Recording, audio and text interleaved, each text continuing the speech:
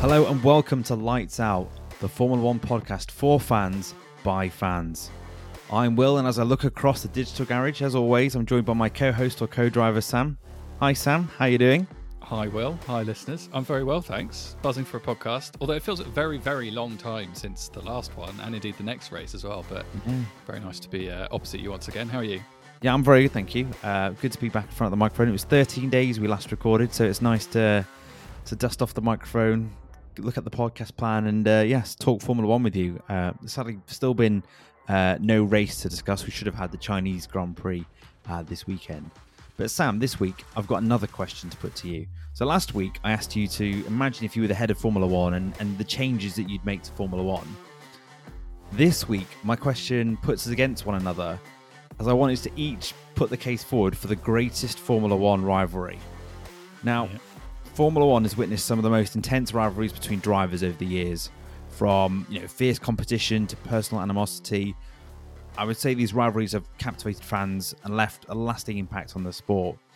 And I think in this episode, we'll explore two of the greatest rivalries in Formula One history and the factors that made them so great. How does that sound? That sounds great. I look forward to it. Great stuff. So this is Lights Out, and away we go with the episode. So Sam, what do you consider to be the greatest Formula One rivalry? Well, here we go. Subject of much debate. Drum roll, please.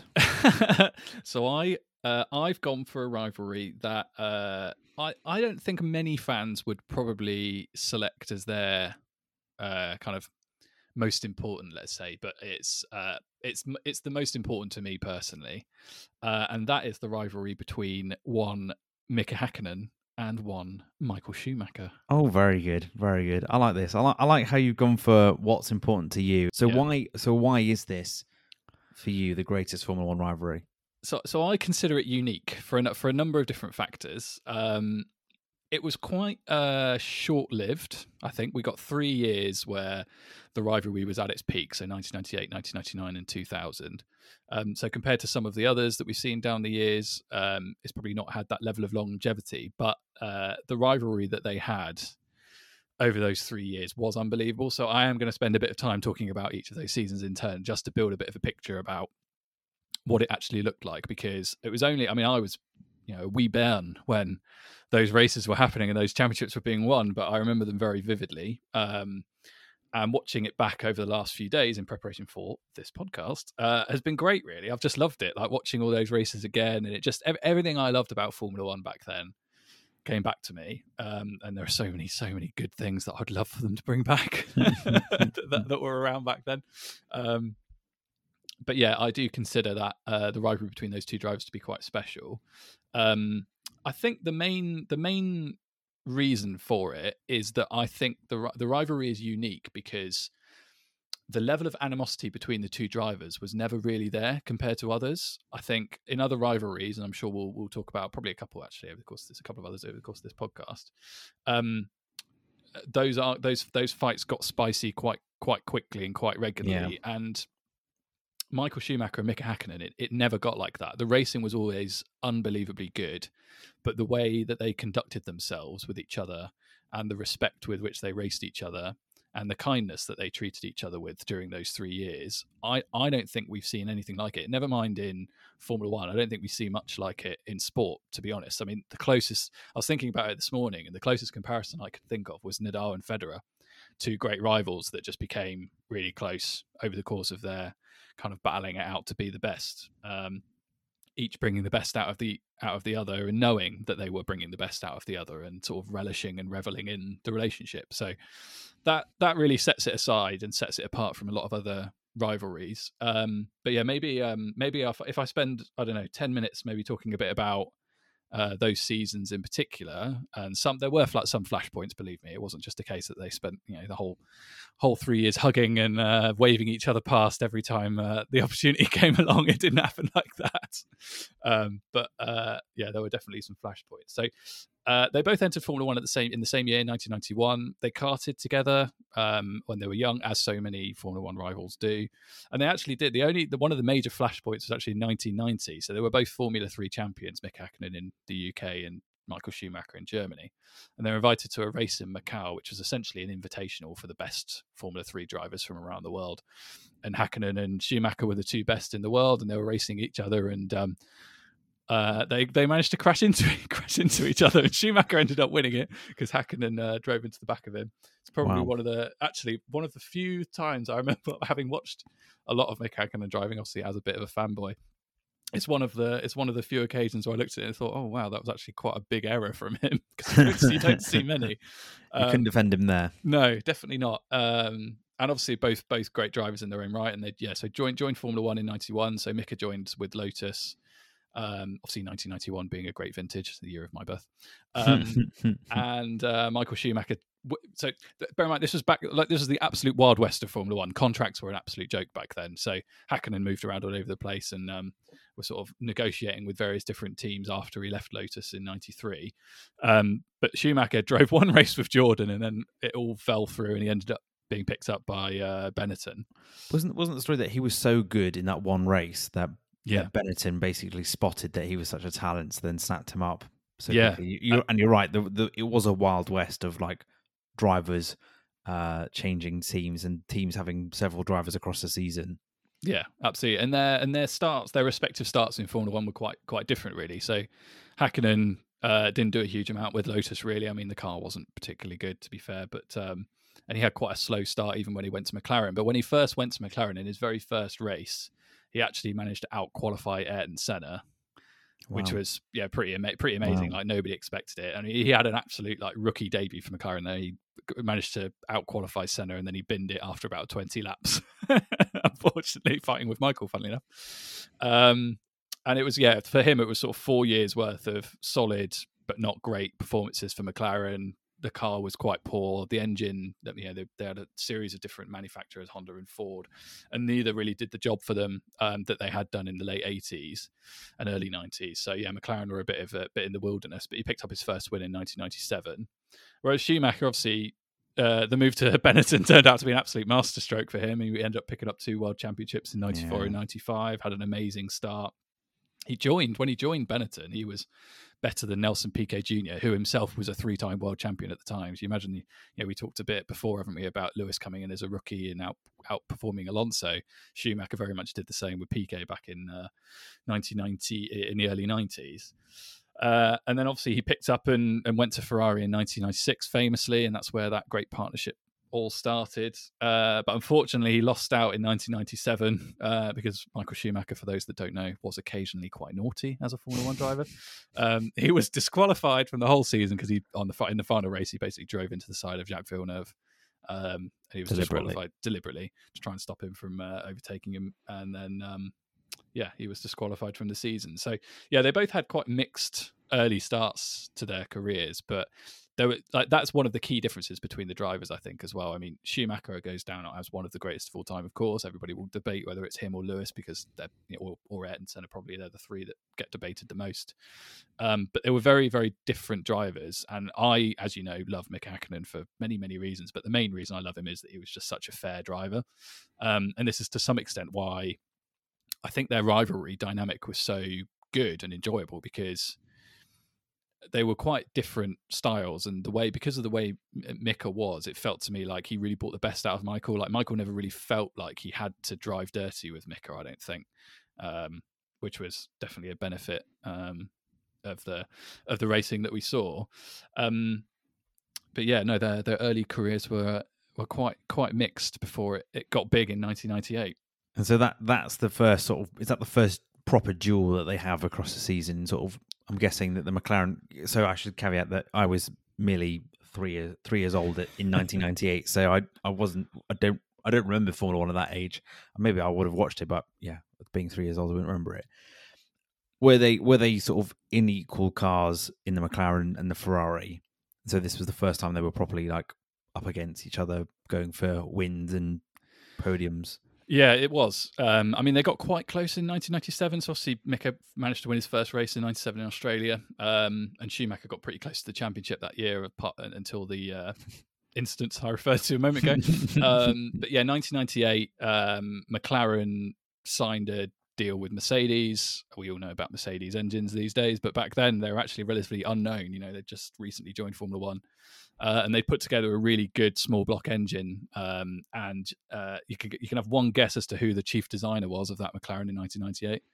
Adrian Newey? It was indeed Adrian Newey. So of Red Bull fame. Yeah. So as you might expect, being a genius, he built an absolutely unbelievable car, and everybody knew McLaren were going to be a danger that season because of that relationship and because of that manufacturer.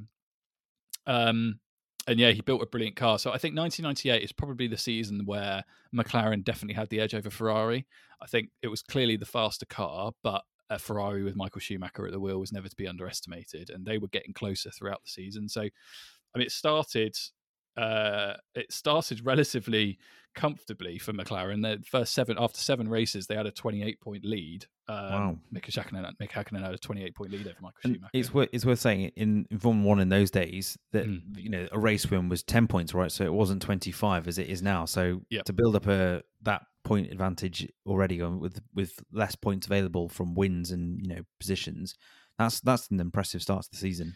It was, but as was Michael Schumacher's way, he went away, came back much stronger, and he won 3 races in a row, got the gap back to 2 points, I think, and then in Italy, which turned out, as it was back then, to be an absolute stronghold for Ferrari. Luckily for them, because we know what the Italian press can be like if Ferrari aren't very good when they go to Italy. They got a 1-2 there, and they were level on points with a couple of races to go.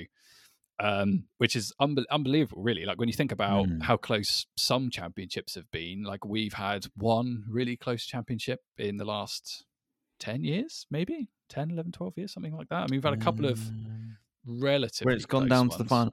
Yeah, we've had a couple that have gone down to the final race. I mean, 2021 is probably the best example, but it's probably the odd one or two of the last, I'd say, like 10 years where they've been really tight going to the end. So yeah, it's probably more common back then. Yeah, so and in the penultimate race, they finished 1 and 2. Mika won, Michael Schumacher 2, and Mika rebuilt that small gap he had. And they, of course, went down to Japan, which will feature a few times throughout this podcast. It's one of our favourite tracks anyway, so any opportunity to talk about it. But as it turns out, it seems to be the clutch Grand Prix for World Championships. And it went down to Japan. Michael Schumacher stuck it on pole in Japan and then stalled before the formation lap. And so had to start from the back of the grid. It was like I remember this happening, and it was just like absolute carnage, obviously.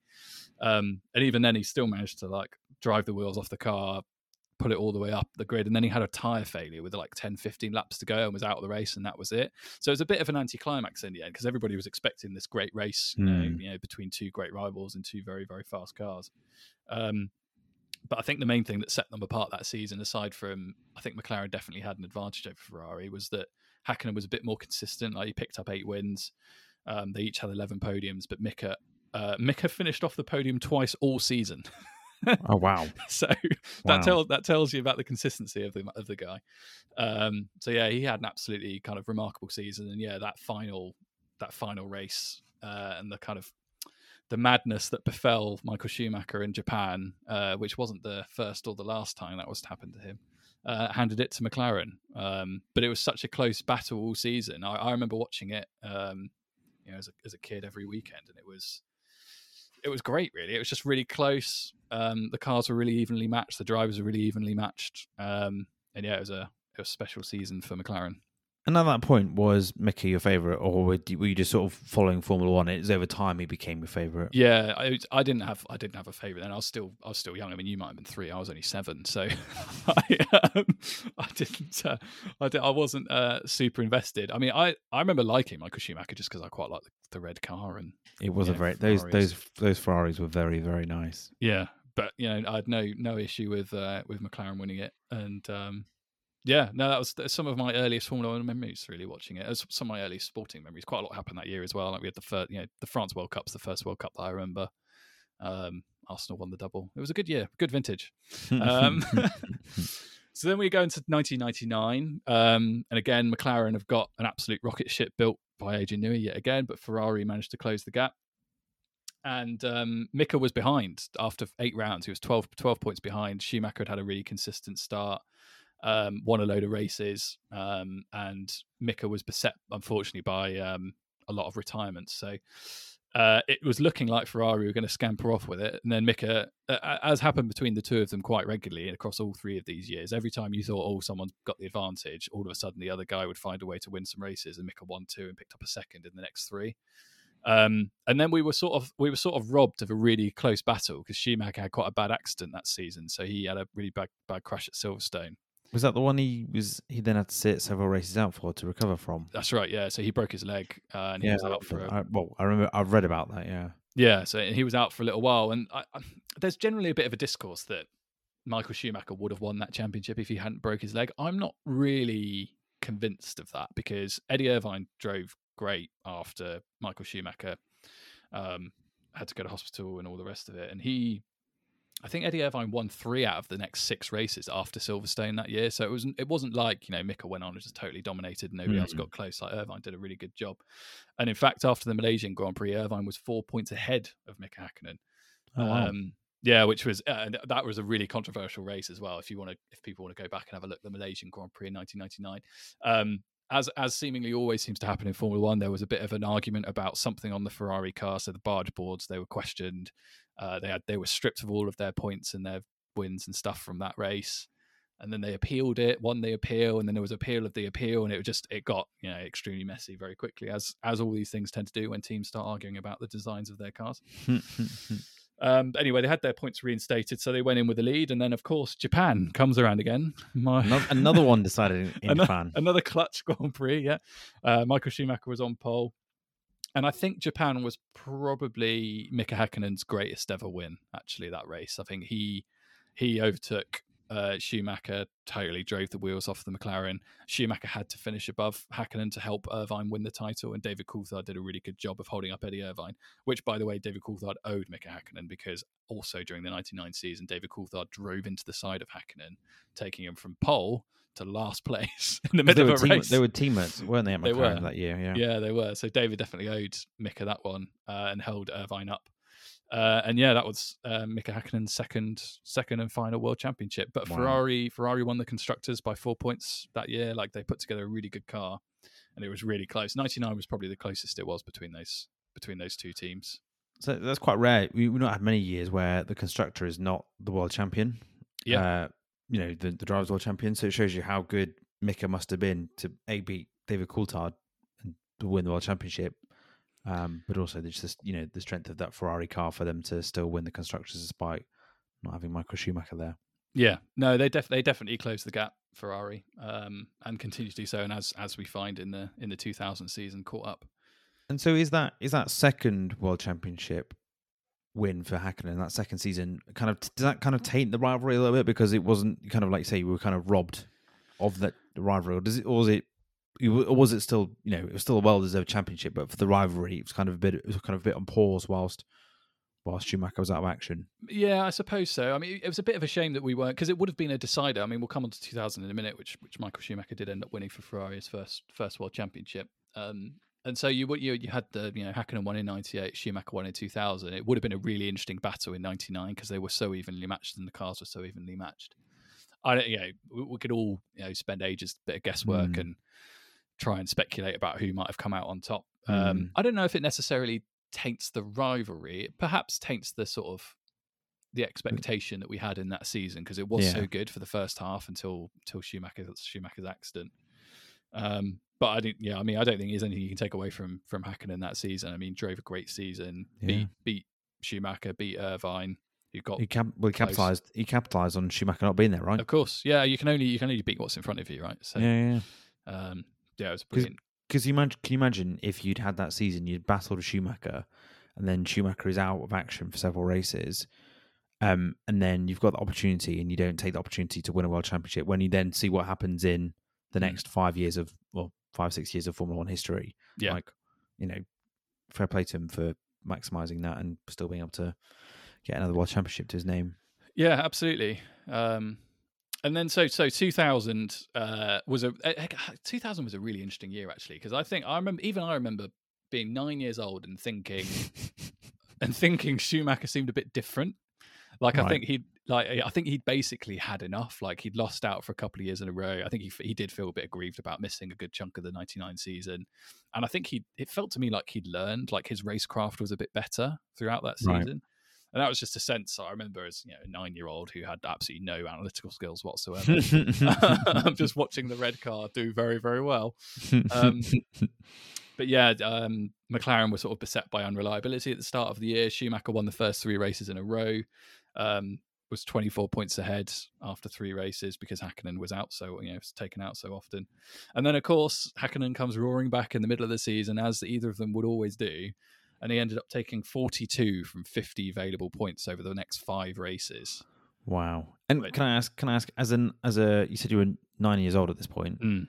Were you a Hakkinen fan yet, or were you still like, I just love Formula One, love both these two? Or no, I think at this point you still sort of being in the neutral. So there was one moment I think in 2000.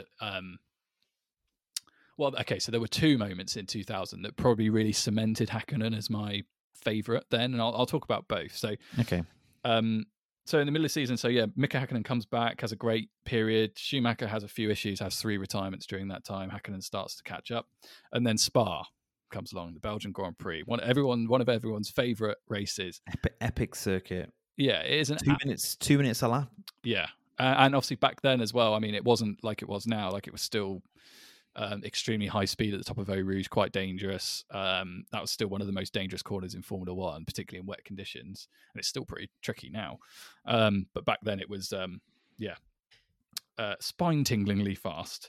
But probably the greatest overtake ever seen in Formula One happened in that race. Ooh, I don't know if you remember it. I don't remember it, and I don't think I know it, so I might have to go and find this. Okay, it's so worth a Google. It's unbelievable. So Hakkinen gets ahead, builds a pretty big gap, spins the car. Schumacher overtakes him, and then Hakkinen claws him back slowly. Bear in mind, there's absolutely no DRS. There's none of that. Get within 1 second and you breeze past your opponent. This is any and every overtake that happened throughout those 3 years was really hard earned. So Hakkinen closes up, and Schumacher, as was his want, was a bit naughty under braking, and on the straight. So when you come up Eau Rouge, it brings you onto the Kemmel Straight, and that's basically the best place in Spa to overtake.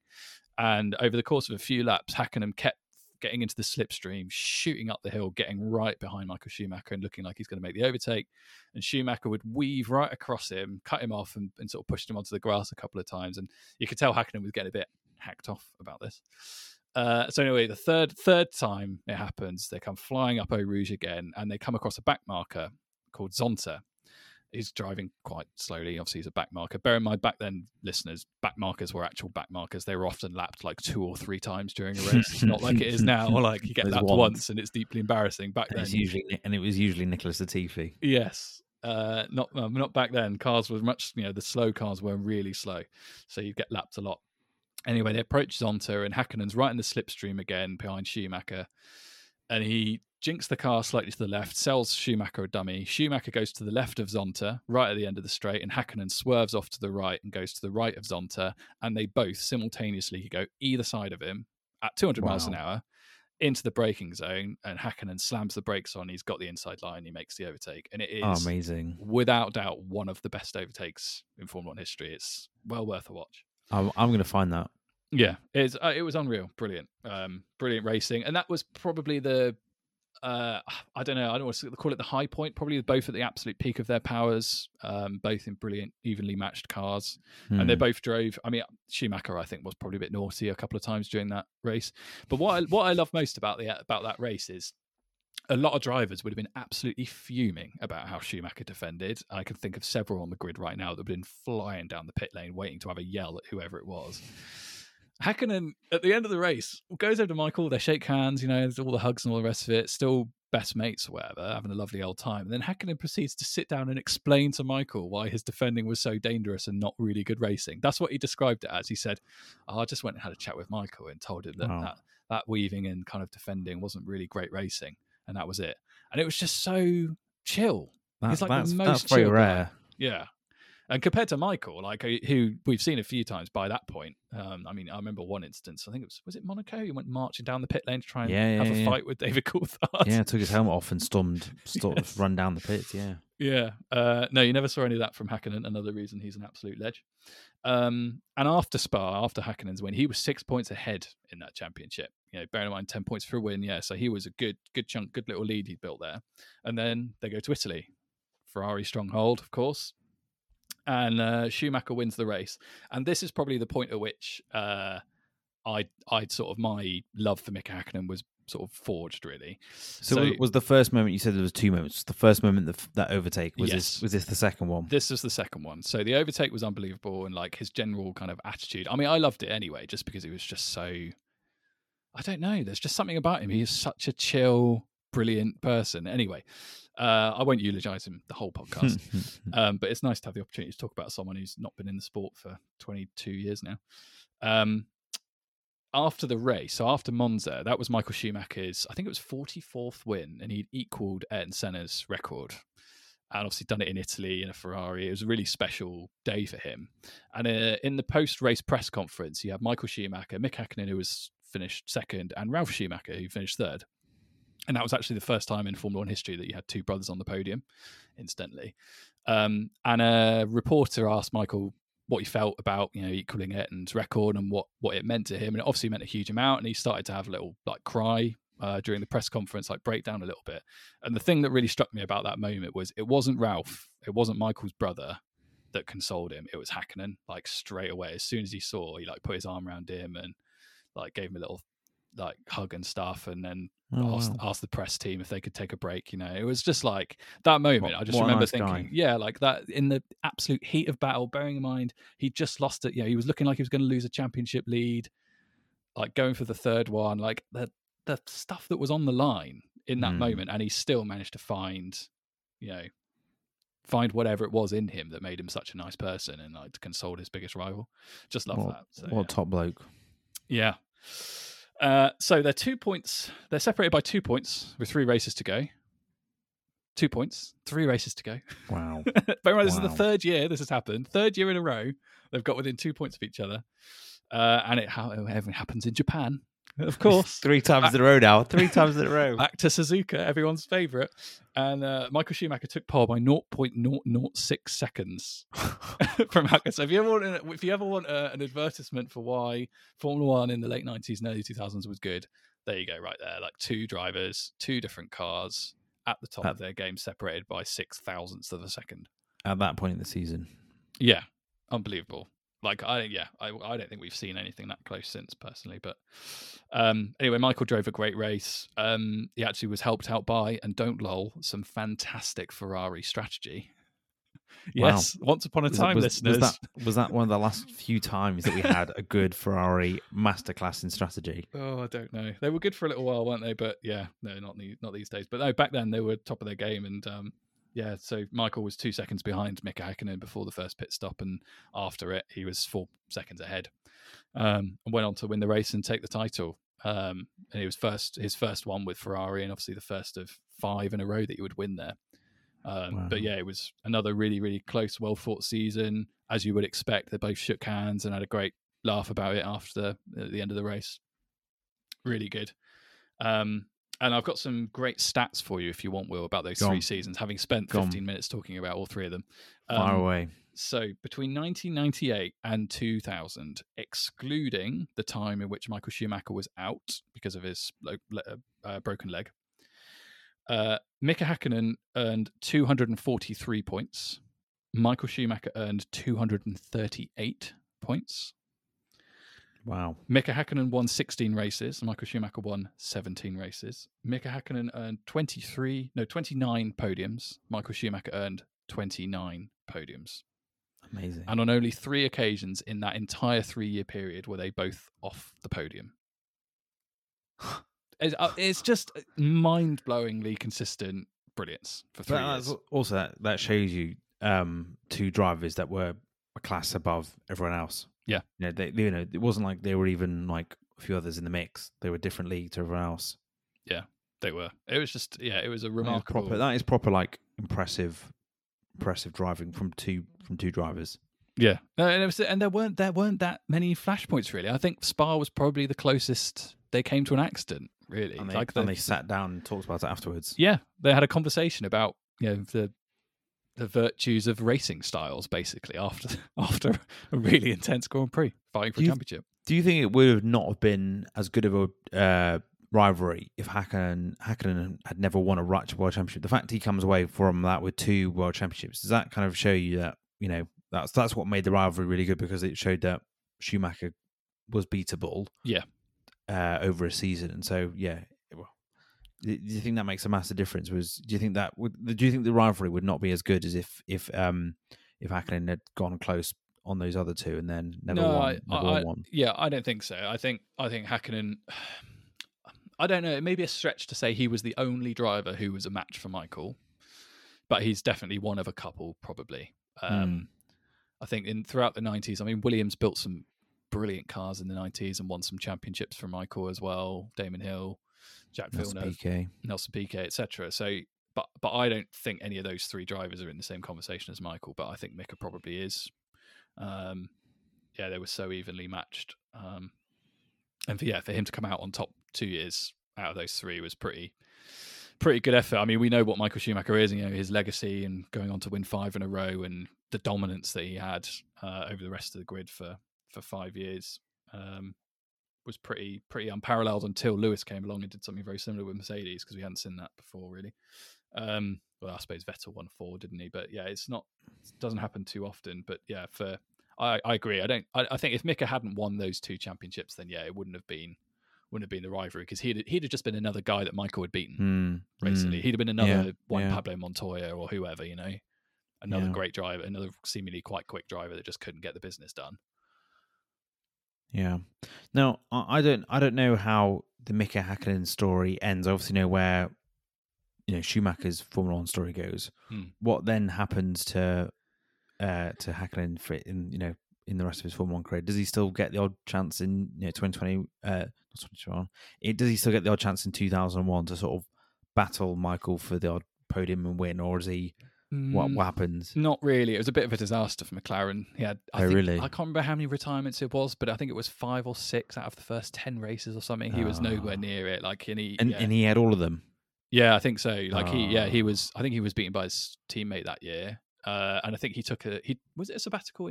I think he took a sabbatical about 2/3 of the way through the season after it became mathematically impossible. And so Hakkinen always lists there were basically 2 factors behind him deciding to retire. So he retired formally in 2002, took a sabbatical before that, and Kimi Räikkönen came in to replace him.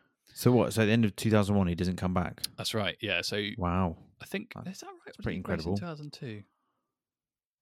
I think he may have taken a sabbatical in 2002, actually. So he did drive through the 2001 season. But he lost, I think he lost his, 2 things. He lost his kind of drive to keep winning. And I think as well, because he'd had a family, and that was the reason he took a sabbatical, to spend more time with his family, I think. And it does happen with some drivers. There have been others since then that have had a similar outlook. When you have kids, it does change you a bit. And I think when you're driving a Formula 1 car at 200 miles an hour, you probably do think about things a little bit differently. And Hakkinen himself had a really bad accident in 95 as well. So he had a really big accident in Australia at Adelaide. He was unresponsive. He went into the wall at 120 miles an hour. Unresponsive. They had to do an emergency tracheotomy. He was in a coma for 2 days. He had a really serious. It cracked his skull as well.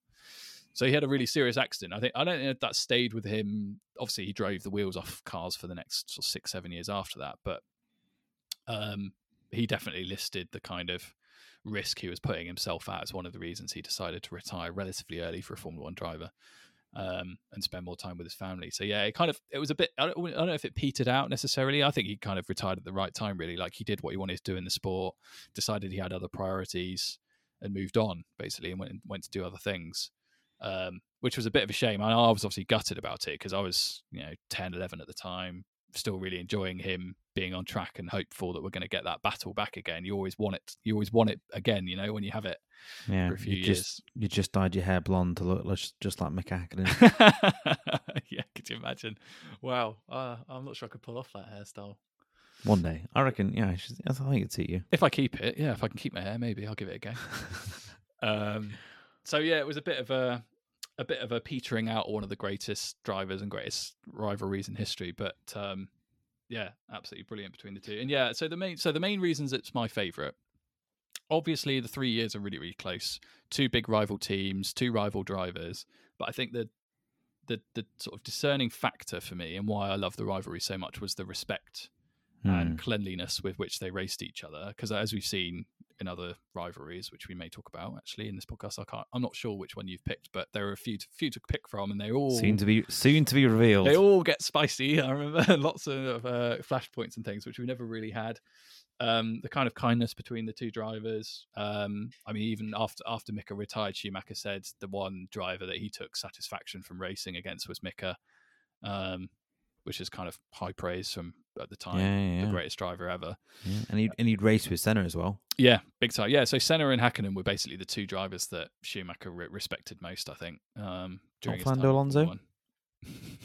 No, not his brother. Not his brother. No, I don't think so either. But yeah, no, brilliant rivalry, and that's it's unique, and obviously it's personal to me. Like that was the first sort of big rivalry that I remember in Formula One, and that's probably one of the reasons it's my favourites. But yeah, it's that real like respect between the two of them. I think was the factor that made me think, oh yeah, that's got to be my pick. And I reckon some of our listeners would have thought, oh, they're just going to hear stories of punch ups and animosity and crashing into each other all the time. But it's actually that's nice to hear a rivalry that is so intense, but also, like you say, they are the two best of that era and that period. Really battle it out, and then you say be on such respect between them as well. And I think as well, like you probably, if you listen to our episode on Lewis Hamilton a couple of weeks ago, like Formula One, when you support and you follow a driver and they are amazing, they're going through like a purple patch, or you witness their sort of their greatness and their achievements, it's such special memories. And so and probably, like you say, that was your introduction to the sport. You could have been a fan 10 years later, and you could have gone through a really boring Sebastian Vettel walking every season, whereas you followed the sport and got into the sport at a time when there was two great champions sort of battling it out over several seasons.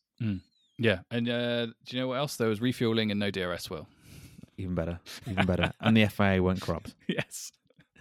And Christian Horner wasn't a team principal. No, not quite. Although he was just that. He joined the sport pretty quickly after that, and then Jos Verstappen, was he racing at that point? He was. Yeah, he was. Max's dad. Yeah. Well, that was really good. I found that really insightful, really interesting. I learned a lot there. So thank you very much for that, Sam. I feel like I know a lot more about Mika Hakkinen now, and also it's nice to hear it from that side, because there's a brilliant book on Michael Schumacher. I think it's called The Edge of Greatness, and it's all about sort of how Schumacher basically pushed it to the edge of greatness, and sometimes he was great and sometimes he pushed it too far.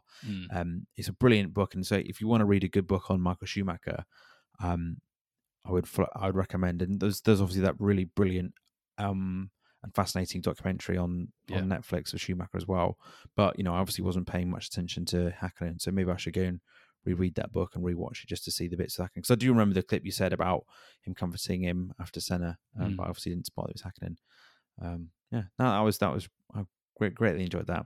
Good. And so after the break, I'll be revealing what I think is the greatest Formula One rivalry.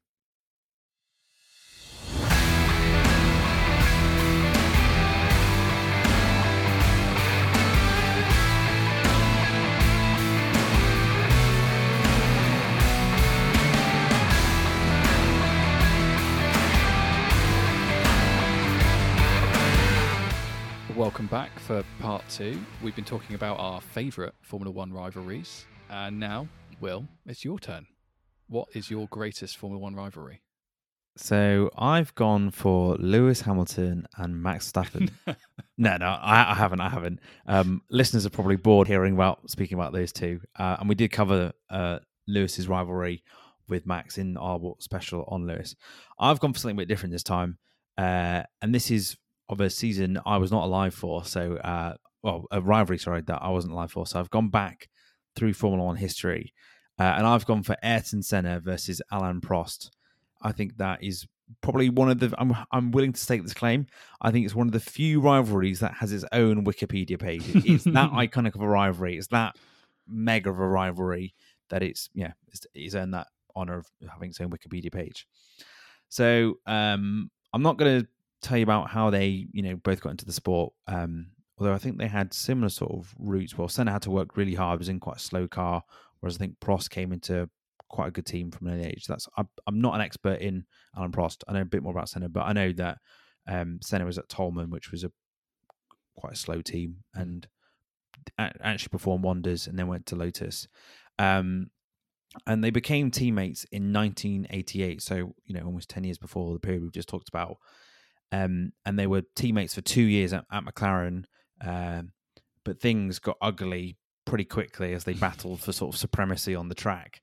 And the thing, so I'll come to this throughout my pitch of why I think that it was the best rivalry and the greatest rivalries. I think they were both incredibly talented drivers. They both won, between them, they won 7 world championships.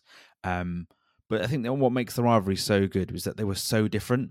They had such different styles to driving, to their approach to races, and their personalities. Senna was that sort of raw speed, willing to take risks, while Prost was the more strategic and calculated sort of driver. And I think, Senna was like that wild animal, whilst Prost was known as the professor.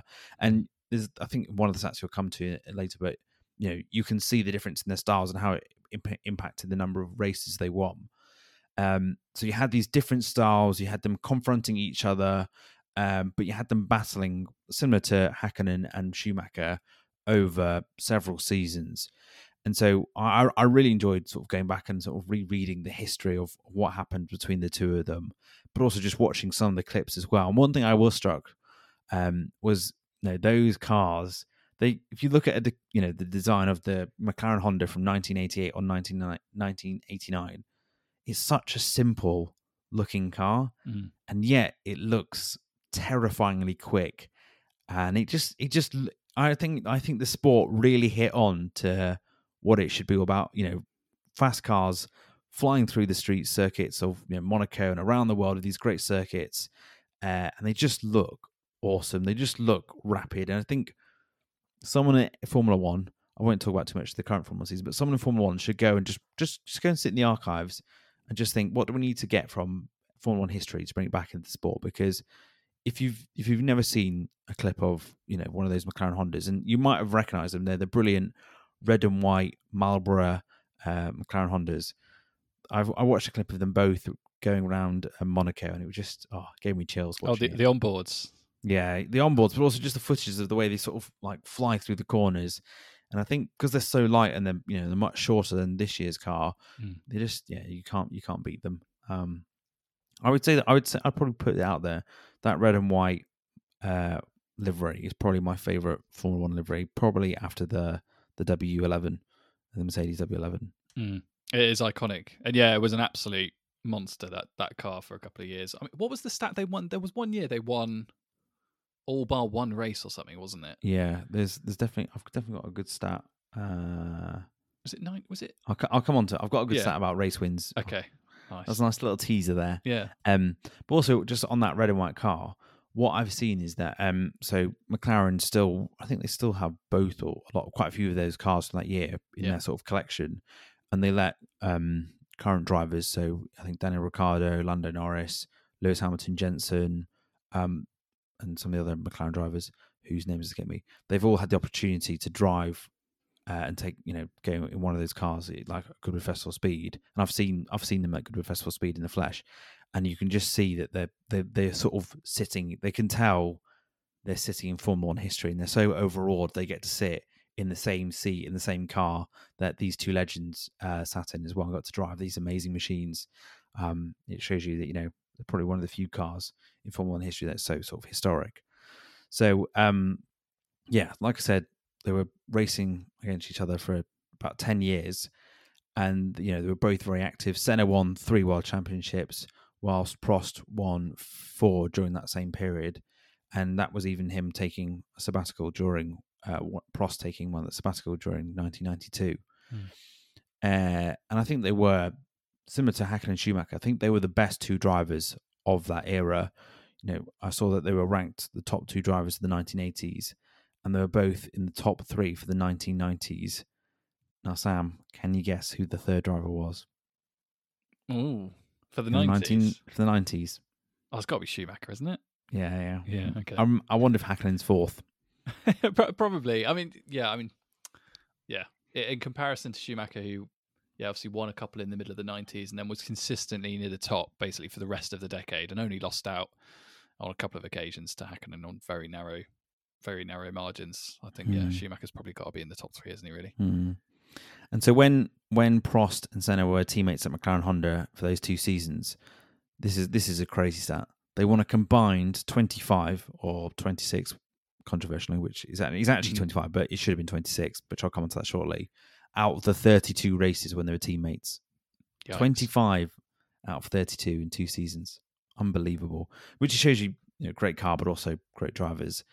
And I found out, actually, when I was researching this, that Prost, in 1987, 88, going to that season, he was the one that pushed. He was already at McLaren, having just won 2 World Championships with McLaren. He was the one that wanted them to sign Senna from Lotus in 1998. And I think Senna done very well at Lotus. Wasn't winning championships, but was doing an impressive thing. And also that Senna, that's another. As we talk of good-looking cars, that black and gold Team Lotus car. Yeah. Oh, that is a beauty. That is a beauty. Yeah, that was a classic livery. That says a lot about Prost, doesn't it, really? That he sees a guy, he's absolutely smashing it at another team. And he wants him to be his teammate. He wants to prove he's better than him. Yeah, and this is when their season, this is when their rivalry first starts. So 1988, it's the first season they are teammates. They dominated, similar to Red Bull, as Red Bull are currently at the moment, between them winning 15 out of 16 races that season. So that probably points to the fact you're trying to think of earlier. Senna won 8 with 13 poles, to Prost winning 7 with 2 pole positions. So I think that's a really interesting stat because it shows you Senna's one-lap dominance, just to put it on pole position. But then it also shows you the genius of Prost, sort of his race sort of strategy to come back and win races he wasn't on pole for. And yeah, I just think I think that's probably one of my favourite stats about the two of them is that, and their rivalries, that that alone showcases the brilliance of both of them and just the speed of them as well. So Senna is coming from behind. He's trailing in the championship, I think, as we go to the last race of the season, which I think I'm pretty sure is at Suzuka. So another one that's at, this is the 4th race this is the 4th World Championship that's been decided at Suzuka. But so Senna qualifies on pole.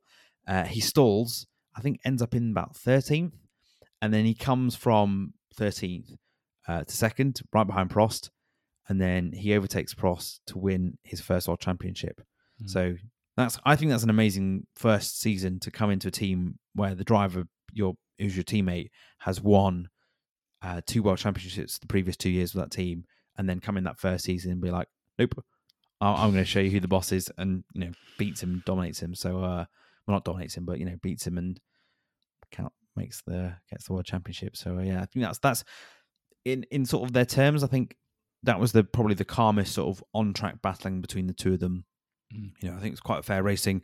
Although there was, as I was reading online, I think there was sort of accusations from Prost that Senna was getting special treatment, which is quite extraordinary, really. Do you think Prost would probably been pretty well established at the team then? Yeah, well, so there was a rumour, wasn't there? And I think it was confirmed, actually, at some point later, that Honda had developed the engine to favour Senna's driving style a bit more than Prost. Yeah. Which is, it is kind of bizarre, isn't it, when you think? Because I don't feel like that would ever happen now. If you're a driver who's not won a championship, moving to a team that's just won 2, or with a driver that's just won a couple, and then the car is being designed primarily for your benefit over your rival, that's quite unusual. Yeah. It'd be like if Lando Norris signed for Mercedes tomorrow to partner Hamilton, and they said, right, we're no longer going to do what you want, Lewis. We're going to just do what Lando wants, and then Lando wins the World Championship. So it would be quite extraordinary for that to happen. Yeah. But I think that's where the relationship starts to sour. Sorry, you were going to say. No, I was just saying, if viewers take nothing else, or listeners take nothing else from this podcast, it's that if you're going to buy tickets to a Formula 1 race, make sure it's for Suzuka and travel to Japan. It's worth it. Well, actually, because that's when Suzuka was either the final race of the season or the penultimate one. Yeah. Whereas now it's about 3, 4, 5 to go from the final race. Probably Brazil now, isn't it? I suspect that's like. No, do you know what this? Do you know what this season is? Guess what the penultimate race this season is? Oh, So we finished Vegas. It is Vegas. Oh, hey. Oh god. Oh, hey. Anyway, back to the 1980s. Less of modern day Formula One and the troubles and tribulations of that. Anyway, so 1989, their second season and final season as teammates. This is another very competitive season between the two, sort of trading race wins as well. But I'm going to take you straight to the penultimate race of the season. And can you guess where this penultimate race of the season is? Is it Japan? It is. Prost has a 16-point lead in the Drivers' Championship. So, like we said, a decent advantage. So Senna needs to win and start, and he needs to win this race and the final race of the season, which is at Australia. And so he qualifies and puts the car on pole, but he has a slow start, and I think it's around like 6th or something after a slow start. I think it's just a nightmare. So Prost is cruising around on course to win the World Championship because Senna needs the win to be able to maintain the championship fight. And then so Senna spends the race catching up to Prost, which I think is quite incredible because he's in basically the same car, or maybe a slightly better car, but it's not like they're different teammates. It's not like they're in different teams fighting off each other. They've got equal machinery in theory. So he catches up to Senna on lap. I think it's about Senna catches up to Prost on lap 42 out of 56. And for the next 5 or 6 laps, there's about a second. They sort of maintain about a second's gap between them, and I think keeps trying to get closer and closer to Prost to try and overtake him for the lead. And then on lap 47, I think it's the penultimate corner, maybe the last corner, penultimate corner, the one before that. Senna basically uses the slipstream. He comes out the previous corner really well, uses the slipstream, and then he manages to get on the inside and gets breaks later than Prost, and so he's got the advantage going and got the racing line going to the corner. But Prost sort of refuses to sort of let Senna pass, so he blocks Senna, and they sort of collide. And there's not massive damage, but they come together and they both stop, and both their cars stall. Because their car stalls, and Prost looks around and goes, "Well, we've both stalled. I don't need to carry on driving because Senna needs to win. I'm going to park up and I'm going to get out my car, and that's it." Whereas Senna knows that he needs to fight and he needs to win to carry on his championship battle. So he manages to get the marshals to give his car a push down the escape road. That manages to restart his engine, because I think these cars must have been really they didn't have anti-stall software that these current cars do. So managed to get his cars restarts, comes into the pits, gets a new front nose, comes out in second place, then managed to overtake the chap that's in first, whose name escapes me, and then goes on to win the race. Immediately after winning the race, gets disqualified for winning the race and disqualified from the race. And he gets disqualified because he missed the chicane. So because he took the escape road to sort of restart his engine, and to, that's where he was on the track. It wasn't like he deliberately chose there. He was disqualified. So he immediately appeals, and he blames the FIA president, who at the time was a fellow Frenchman to Prost, and he accuses him of sort of wanting his countryman, thank you, to win the World Championship. But the FIA don't overturn it. So then they take it to the Court of Appeal in Paris, and the Court of Appeal comes up with an even harsher sentence. And I think they issued like a crazy, like 60,000 fine, I think, on McLaren at the time, which people said, but they basically made it even harsher, despite McLaren saying that Senna got no advantage by missing that chicane. So it ends in real bad blood, with Prost winning the World Championship because Senna's been stripped. So I think that if another clip you should go and watch online is just watch that crash and the aftermath, because it was very political, and it was sort of two teammates clashing at probably one of the most key moments of the season. Yeah, that really soured the relationship, I think, as well. Well, because Prost decides to leave McLaren after that point because he doesn't want to be teammates with Senna anymore. Yeah. It's a shame, really. I mean, well, it isn't because of what happens afterwards, but like in the context of kind of McLaren and having two teammates fly out in the same machinery, it was a bit of a shame. But yeah, an absolutely iconic period of Formula One, and that Japan race car. I remember the one the year before. Well, not remember as a child, but I've watched the one year before as well, and yeah, always seemingly delivered. But yeah, in the Senna documentary, which is well worth a watch, that kind of decision and like the effect it has on Senna in particular was like really interesting psychologically to hear what he had to say about it and how he dealt with it. Like you'll never hear a more driven person. It was just like he basically felt like he'd been robbed, and he takes it very personally. And there's his most iconic quote, I think, in Formula One. So I think in one of the interviews after the race, Prost says, well, there wasn't a gap there. And then so someone sort of challenges Senna on this, saying, well, there was no gap there. And Senna sort of says, if you see a gap as a racing driver and you don't go for that gap, you can no longer be considered a racing driver, which I just think is a brilliant sort of racing driver quote. And yeah, you're right, that bit in the way it shows it in the Senna documentary, which is, I'd highly recommend it. It was on Netflix. I don't think it's on it anymore, but you should definitely scout it out if you've not seen it, because it's done by the guy that did the Amy Winehouse documentary. So it's it's not a sport documentary. It's very much a look at the personnel. But anyway, back to the two of them. So it's 1990. Prost has moved to Ferrari. And I actually found out that after that season when he left McLaren, Prost had it in his contract everywhere he went that they could not recruit Senna to be his teammate. Yes, which is extraordinary because, like you said, they recruited him and then he moved. It makes it legally impossible for them to become teammates. Yeah, shows how bad the falling out was, doesn't it? Yeah, I don't think we'd ever see. Well, I don't know. Maybe. Well, who knows? We don't get to see any more modern Formula One contracts, do we? But it's hard to imagine that being imposed or a team accepting that. I suppose Ferrari knew they were getting a special driver, so they probably were willing to make that trade. Yeah, and so this, I think, in 1990, this is so when Prost joins Ferrari. Ferrari are, I think, had a period of being very uncompetitive, and this is the first time they're really sort of challenging again with Prost. They're multiple-time world champion at the helm. I think he'd won 3 at this point.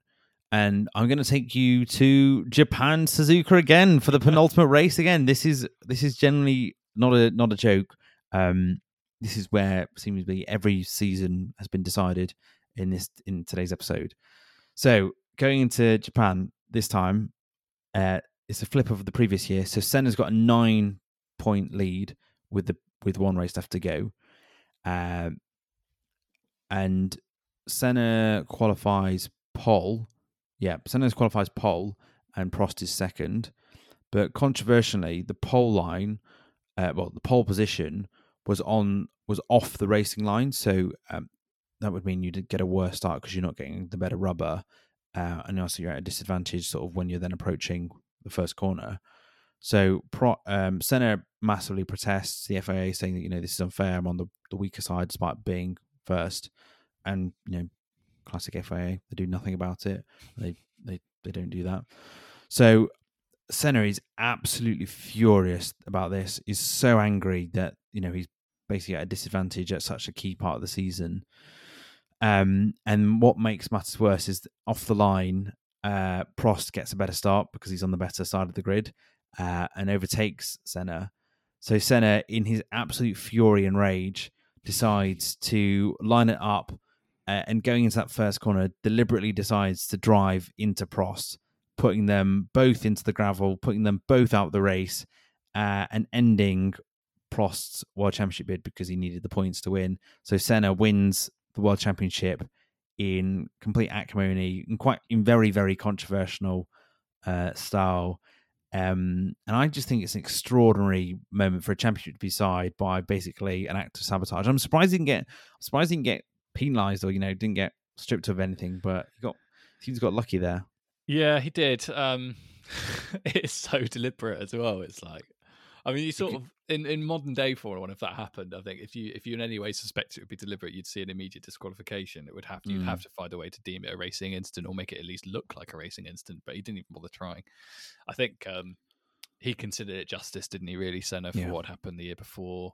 I think a lot of fans probably did as well. Like, yeah, I do think I mean, you can't base everything on a documentary, but I do think there are a lot of Formula One fans, a lot in South America, particularly, that considered what happened in '89 to be an absolute travesty, really, for the sport. Where have we heard that before in podcasts that we've done together?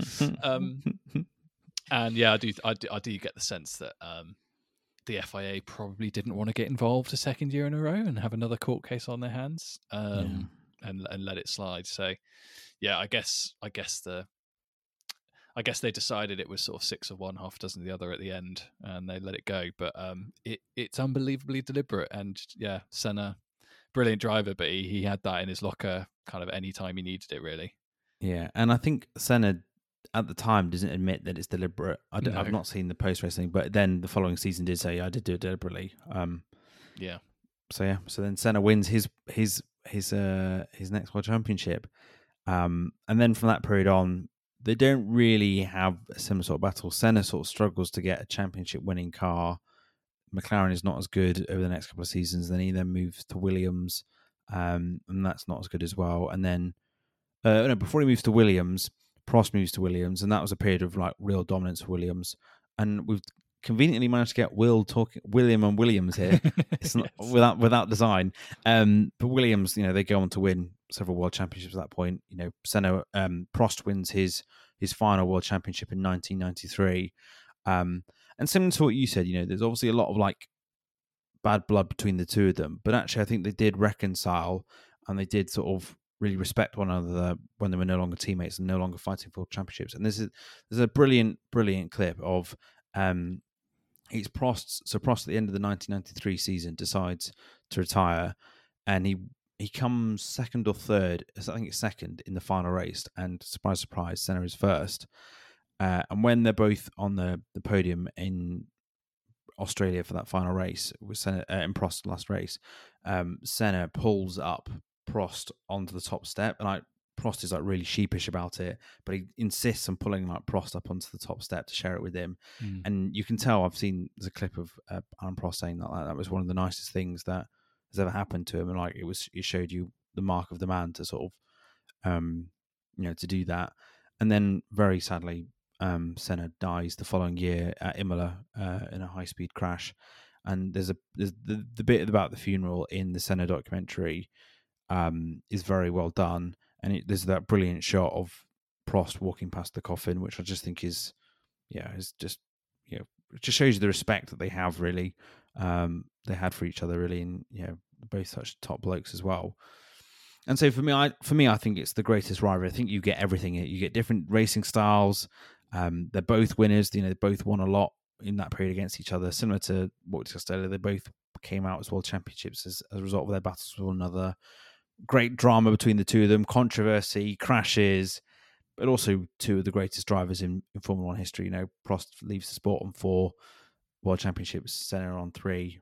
And I think they're both amazing. And I saw a summary. It was a table sort of compiling what different sort of newspapers and media outlets considered the greatest driver, and I was actually quite shocked by this bit. So despite Prost winning more world championships, out of the 11 that had ranked the top driver, 9 of them had said Senna was the best, and 2 of them had said Prost was the best, which is quite. And I think I'd love to know the factors why Senna was more popular. I think there's a whole range of them. His character, his driving style. But yeah, I thought it was quite interesting to see that comparison. Yeah, they were really, really different drivers. I think the thing about Senna that really sets him apart is like the unrelenting rawness of his desire to drive a car as fast as possible at all times. Like he never slowed down. Like we talk a lot in modern day Formula 1 about management of tires, right? Like, and you see engineers on the radio telling their drivers to slow down and to manage their tires.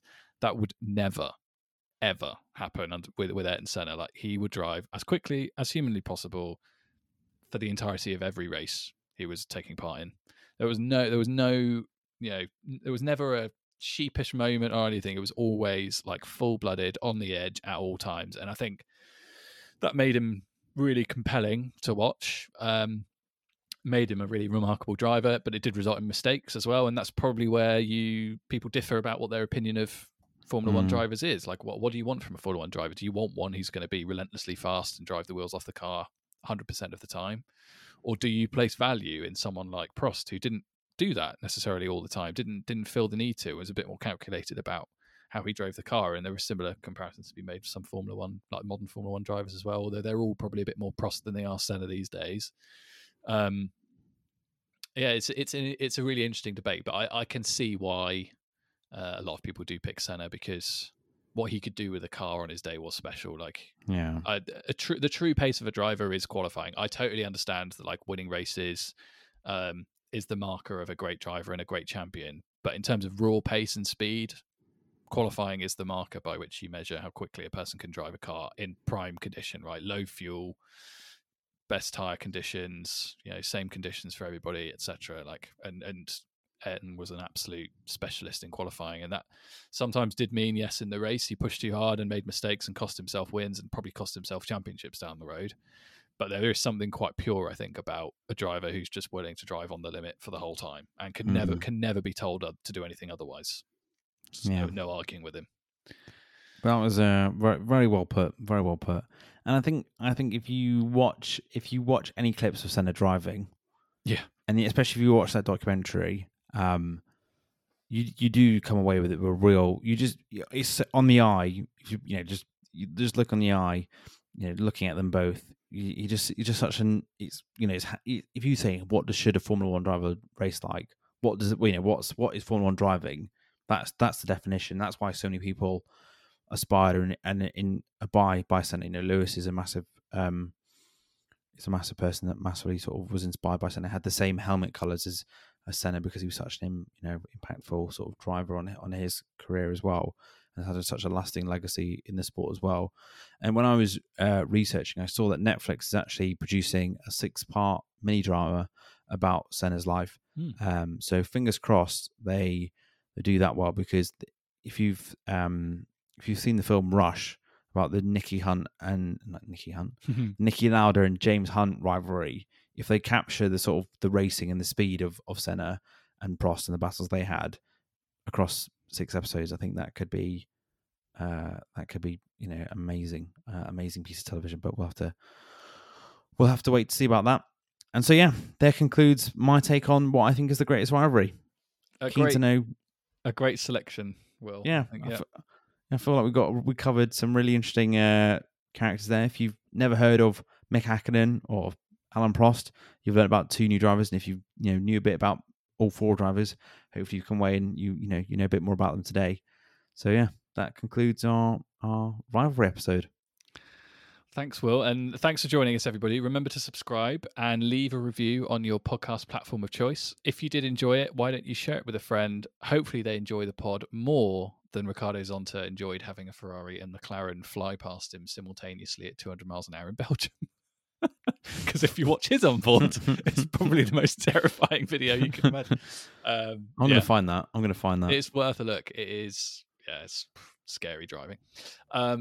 If you want to follow us on Twitter, please do. We're at Lights Out Lads, and on Instagram we are at the Lights Out Pod. Will, what do we have in store for next week? So, Sam, another week and no race this weekend. This is quite the unplanned spring break, I think, for Formula One with the cancellation of China. So I thought, having discussed a bit of Formula One history this week, I thought we could return to the current season to discuss the 5 things we've learned from this season so far before we kick off in Baku the following week. And I'll give you a little teaser, which won't appear in next week's episode, but a little teaser. One thing I've learned that I'll quickly like to cover now is that it's great fun discussing Formula One with you, Sam, every week. Lovely. Thanks, Will. Likewise. You're welcome. And so soon we'll have 10 races in 14 weeks. So you can get used to us talking about another Red Bull win every week for a good few weeks. Join us for a jolly old time. Indeed. And that's all from us. All the best, and goodbye. Bye-bye.